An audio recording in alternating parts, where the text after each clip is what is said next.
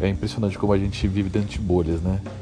No Twitter eu acabei de dar um retweet no artigo do Brainstorm 9 falando que 80% do público do 13 Reasons Why no Brasil assistiu o seriado dublado. E eu achei esquisito, assim, porque pra mim falar inglês é uma coisa comum.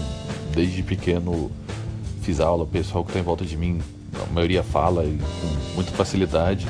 E eu atribuí isso a ser segunda tela, né? Porque mesmo que você fale inglês com facilidade, muitas pessoas não conseguem acompanhar só de ouvido no idioma original. E se está fazendo outra coisa, mexendo no computador, ou até como outras pessoas falaram aqui no Twitter, que podia ser quando você está comendo, podia ser quando você está deitado sem óculos, que facilita você quando está dublado, para quem não consegue pegar isso só de ouvido. E eu achei isso, assim, relevante, mas eu achei que era só esse motivo. E no meio dessa conversa lá no Twitter, o Jamilson veio me falar que só conhece uma pessoa lá que fala inglês, que assim como ele, muitos não devem gostar de ficar lendo legenda. E assim, pra mim isso é uma outra realidade, é completamente diferente. Eu moro em Brasília, que é super comum as pessoas falarem inglês, assim, tem curso de inglês pra todo lado, a maioria aprende na escola, muitos viajam pra fora, até faz intercâmbio, mora lá e ficam com o inglês muito afiado. Ele mora em Ourém, no Pará. Ou seja, no mesmo país a gente consegue essa diferença tão grande, porque pra mim era tão óbvio que eu não conseguia enxergar que existem realidades onde o inglês não é tão comum. Aqui em Brasília, principalmente na área onde eu morei a vida inteira, estudei e trabalhei, praticamente todo mundo fala inglês. E aí eu fui fazer uma coisa que eu gosto, que é dar uma pesquisada, né? Porque até eu vi que eu tomei fora da realidade e levei um susto. Porque eu achei aqui uma matéria de 2012 da época que já dizia que, segundo o Datafolha, não é tão confiável assim, mas é o número que a gente tem, né? 56% dos frequentadores de cinema já preferiam filmes dublados em 2012. E eu continuei olhando aqui algumas coisas e eu notei até que é muito comum que os cinemas mais do interior tenham mais filmes legendados.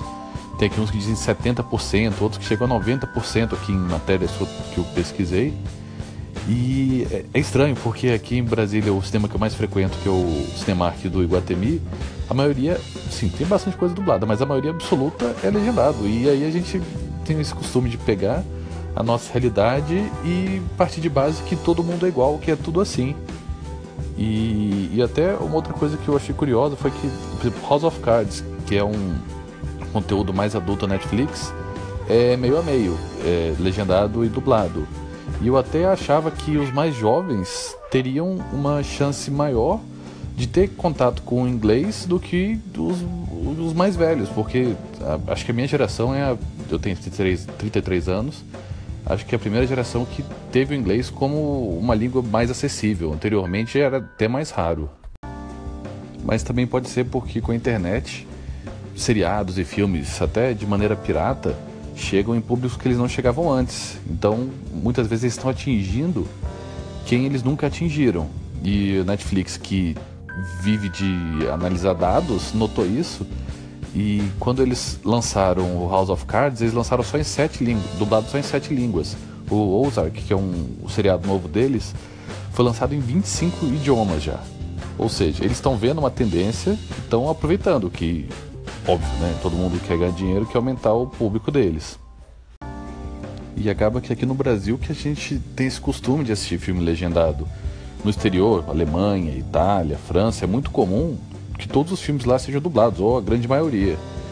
E nem sei porquê, mas a nossa tradição é de ver muito filme legendado, mas pelo visto está mudando. E eu que não sabia de nada. A gente às vezes tem que conseguir olhar além da nossa própria realidade. É impressionante como a gente se fecha dentro da nossa bolha mesmo sem querer, só por não ter outro tipo de vivência e nem esse tipo de contato.